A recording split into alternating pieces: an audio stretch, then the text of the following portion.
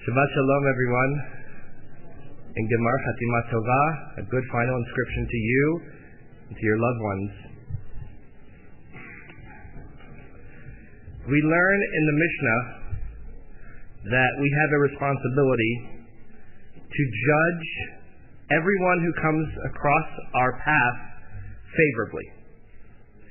And what I have found is that every individual does an exceptional job at doing that.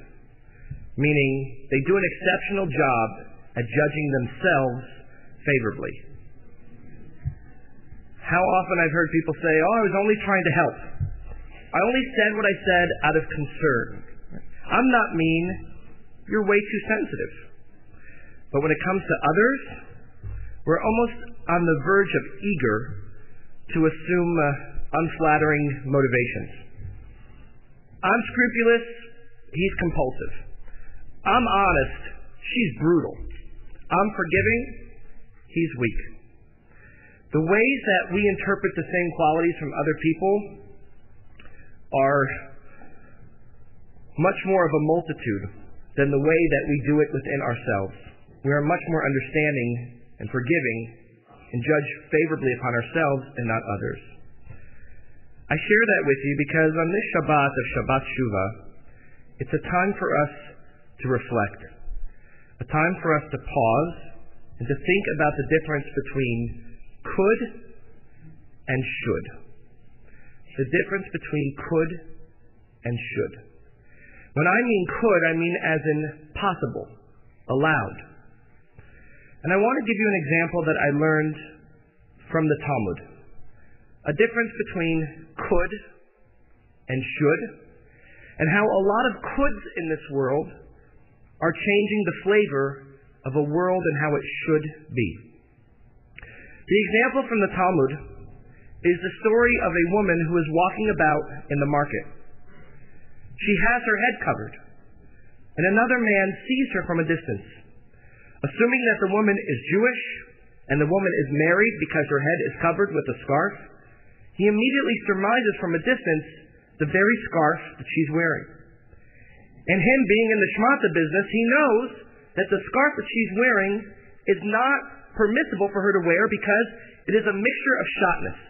It is a biblical prohibited mixture of wool and linen. And he knows this because he sells scarves. And he sees this woman walking about in the shuk, in the market. He is sure she's married. He is sure she's Jewish. And she's walking around with this forbidden mixture on his head. On her head, rather. So what does he do? He does what he thinks he could do. And he runs up to her in the middle of the market, and he yanks the scarf right from her head, exposing her hair and embarrassing her. She was mortified. And what turned out to be something that was incredibly enlightening for the man that he learned later was that the woman wasn't Jewish. And she was just covering her hair because such was the style for others. So if you're not Jewish, the biblical prohibition of mixing wool and linen isn't applicable. In other words, she did nothing wrong. But the man felt that he had a responsibility, that he could do something to demonstrate not only his knowledge of the law, but to tell others they're doing the law wrong. So he yanked it from her hair and in essence mortified her, caused embarrassment to him, and didn't represent what the religion should be about. But if you asked him, I imagine he would say, I did it because I could do it. And he might even say, because I should do it, because someone was in transgression. So the question is doing a wrong okay in order to do a right? Meaning, are we allowed to cause someone shame because they're transgressing another sin? Why would that be permitted? We learn throughout the Talmud that things that are done through the means of a prohibited vehicle are not permitted to us. We can't steal a lulav in order to make the blessing over the lulav on Sukkot. It doesn't fulfill our responsibility. We can't steal a set of tefillin in order to use tefillin to daven with. It doesn't fulfill our responsibility. Better to daven without tefillin. So why would someone think it's okay to do this? Because they feel a compulsion. They feel a need to do what they want to do because they can, as opposed to what they should. I bring this up not only because of Shabbat Shuvah and our contemplation over coulds versus shoulds, but over a few things that are going on in the world today, three in particular, that are about coulds and shoulds. And I'd like to share them with you. One of them is in the Jewish world. One of them is in the Christian world. And one of them is in the world of Islam.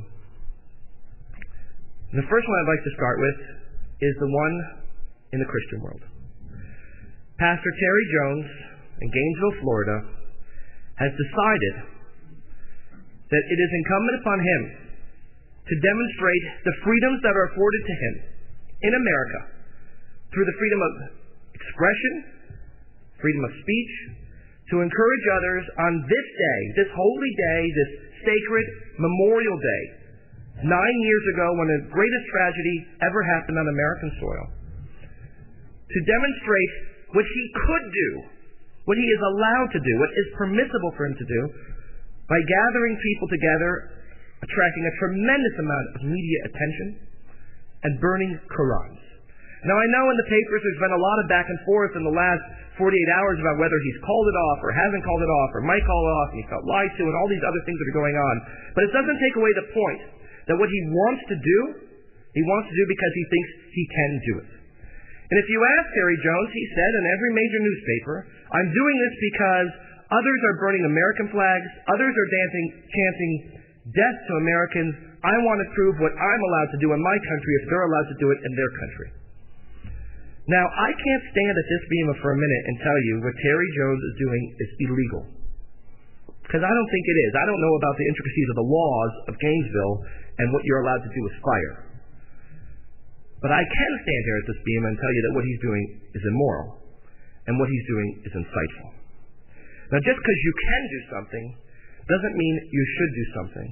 And it doesn't mean that there aren't repercussions to come from that, whether that means repercussions that come at the expense of our troops who are defending our country here and abroad, or whether that means repercussions that come as a result of how we interact with other people. It was said that a place where they once burned books, they will soon burn people. I wonder if Pastor Terry Jones ever read that quote, ever learned it. Anyone else know where they used to burn books? You got it. That's exactly right. About 1933 to 1938. And you all know what happened on September 1st, 1939. So the burning of books on American soil, of religious books, is a very frightening thought. I'm reminded of that powerful scene in the movie Footloose, where the pastor kind of gets out of control with how much he is leading the congregation by. And he sees that he's called in the middle of one of these socials with the sisterhood to run to the church where he's caused people to be such zealots that they're actually burning books. And it was this moment where you could see the reflection of the pastor in the flames, and he's looking at himself and he's saying, what have I done? What have I made out of these people? And that's where he's able to pause and to stop. And while I understand his right for freedom of speech and his right for freedom of expression, is it permissible? Is it allowable? Well, there's another question in the Islamic world going on about permissibility and could and should. And it has to do with a mosque that's being built near Ground Zero. Now, I don't have an official opinion on the matter because, one, I'm not a Muslim, and two, I don't plan on praying there, and thank God, three, I didn't have a loved one, a next of kin, a relative, a dear one to me who was lost in 9/11. That doesn't mean that I'm insensitive to those that did. I'm just telling you it doesn't strike the nerve for me that it absolutely could for others. But the question is not whether or not this person could, this organization, this religious body build it there. The question is, should we? Should it happen there? The question is, are the goals still met? Can we still have religious plurality? Can we still have celebration? Can we still have the multicultural center and the memorial center if the same mosque with the same leadership and the same money is built 8 blocks away? Could it happen? Could it take away some of the pain and sensitivity for others? Is it another question of could versus should? Is it another way of what the Mishnah was telling us from the get-go of how we judge ourselves versus how we judge others? Are we looking at this from our eyes, or are we taking a moment to see it from other people's eyes? From those that survived and those that have lost loved ones? That's the question that we're being asked. Not whether we can do it, whether we should do it. Not whether it's permissible, but whether it's right. And dare I say, whether it's moral. I don't have a definitive decision on either of those questions. Those are the questions I think the leadership on both of these cases, the case of Terry Jones and the case of the Imam Rauf and the mosque, the Park 51 project, should be asking themselves. Not a matter of could, but a matter of should. The last example I want to give you is a twofold example, and it comes from the Jewish world. And they both come from Israel. The first is a case of an ultra-Orthodox singer who made the mistake, and I say the word mistake as you'll understand in a moment, of singing before a crowd of men and women, which is not permissible by his Orthodox leadership. As a result, before the high holiday period, he was called in front of a Beit Din, in front of a rabbinic court, and they sentenced him to a punishment that is rarely ever given since the time of the Mishnah. The man was flogged. He was beaten against a tree after yelling out a decree of his wrongdoing for singing to a group of men and women together for fear that the singing could lead to mixed dancing. I wasn't there, but for reporters who were, they say that if it weren't for the cell phone going off, no one would be able to tell that it was 2010, because it felt archaic. I'm going to give you one other example while that one sits in your register for a moment. The other example is from the former chief Sephardic rabbi of Israel by the name of Rabbi Ovadia Yosef, who on the eve of the peace talks with the Palestinians, whether we believe that they have merit, whether we believe they'll bring fruit or not, is up to us to decide. He says, as a leader on behalf of the rabbinic community and the Jewish Sephardic community in Israel, that the Palestinians are a plague, and we have a responsibility to eradicate that plague, and we wish upon Abu Mazen, Hamas, Abbas, all of its leadership in the Palestinian Authority, a swift death. Those are his words, not mine. I would never say those words. It erupted into a big firestorm in Israel. The State Department actually got involved, condemning his remarks. The Obama administration were very embarrassed by his remarks, as were Netanyahu. So why do I give you this example? Israel's a democracy. Israel shares many of the same values and tenets of this very country. So the idea of having the freedom to speak and believe what you want is celebrated in Israel. That's why Jews in America and Jews in Israel get along so famously, if you will, and feel so comfortable, because we celebrate those same commonalities that make us so unique and individual and appreciative of those gifts. We go to Israel, we know there are people who are religious, people who aren't religious. Some drive on Shabbos, some don't drive on Shabbos. Some only eat at kosher restaurants, some don't eat at kosher restaurants. That is their choice. And the beauty is that we have that choice. So there's no question as to whether Rabbi Ovadia Yosef had the choice to say those words or not. There's no question or not whether this rabbinic court to which this singer had the opportunity to subscribe himself to could do so. No one's questioning it. The question is, should it happen? And what I'm asking is twofold. One, are we asking questions of ourselves that are encouraging us to look from the other's perspectives? And two, are we realizing the weight of the decisions that we make and the impact they're making on other people's lives, or are we only thinking about our own lives? So when it comes to the issue of whether or not we should be flogged, are we only thinking about those that were involved who could have erupted into mixed dancing, or are we thinking about the entire Jewish community and how they're going to react? When Ovadia Yosef says his remarks, is he only saying it because he really hopes there'll be peace in Israel and no one will die? Or does he say it because he really wishes death upon these people and he wants everyone to hear it? And he doesn't realize the weight of his words. Does Terry Jones want to burn a Quran because he wants to express that freedom, or does he want to burn a Quran because he wants to incite some kind of rioting going on in America where we investigate any Islamic person and already put them under the gel, under the shade, under the veneer of being bad, wrong, immoral, and terrorists? And do we want to build a mosque in the face of 9/11 to be absolutely insensitive to those who are pained by it? realizing that the goals could be achieved 8 or 10 blocks away just the same, without any of the sensitivities being stoked. In every single one of these cases, we are looking at it through the lens of seeing ourselves and what we see and not seeing the other.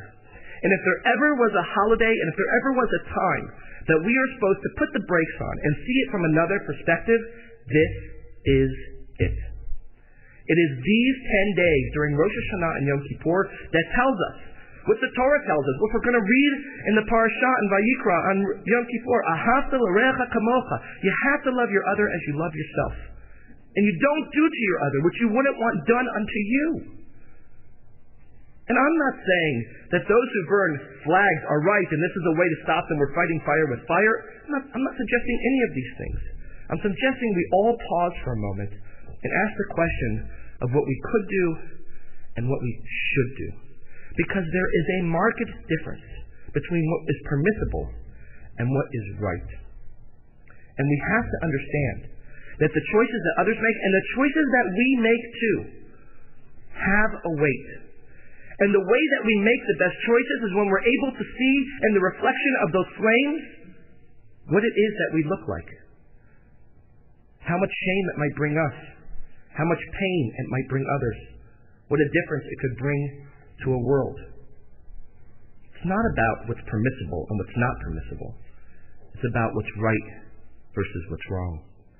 Did the man have the right in the shuk in the time of the Talmud to rip the scarf off the woman's head? Perhaps. I don't know what the laws were of battery and touching at that time, but I imagine he had the right to do so. But it was absolutely wrong to do so. Because in trying to keep her from transgressing a certain commandment, he himself transgressed the commandment. Is that the ultimate goal? Is that what we're after? When the Mishnah tells us that we should judge everyone favorably, there's only one way to get there. And it's that line that we learned in the book To Kill a Mockingbird. And it's Atticus Finch who offers it to us. When he tells his kids, don't judge another person until you've walked in their moccasins. To judge people favorably, like the Mishnah tells us, is to see it from their perspective. To understand their sensitivities, to hear and feel their pain and their thoughts, to appreciate that as if you too were going through it. That's the essence of what Hillel said was the core of the Torah. Ahavta l'recha kamocha. Love your neighbor as you love yourself. Don't do unto others as you would not want done upon you. It doesn't only apply to pastors, the imams, the chief Sephardic rabbis, and the rabbinic courts in Israel. It applies to us just the same.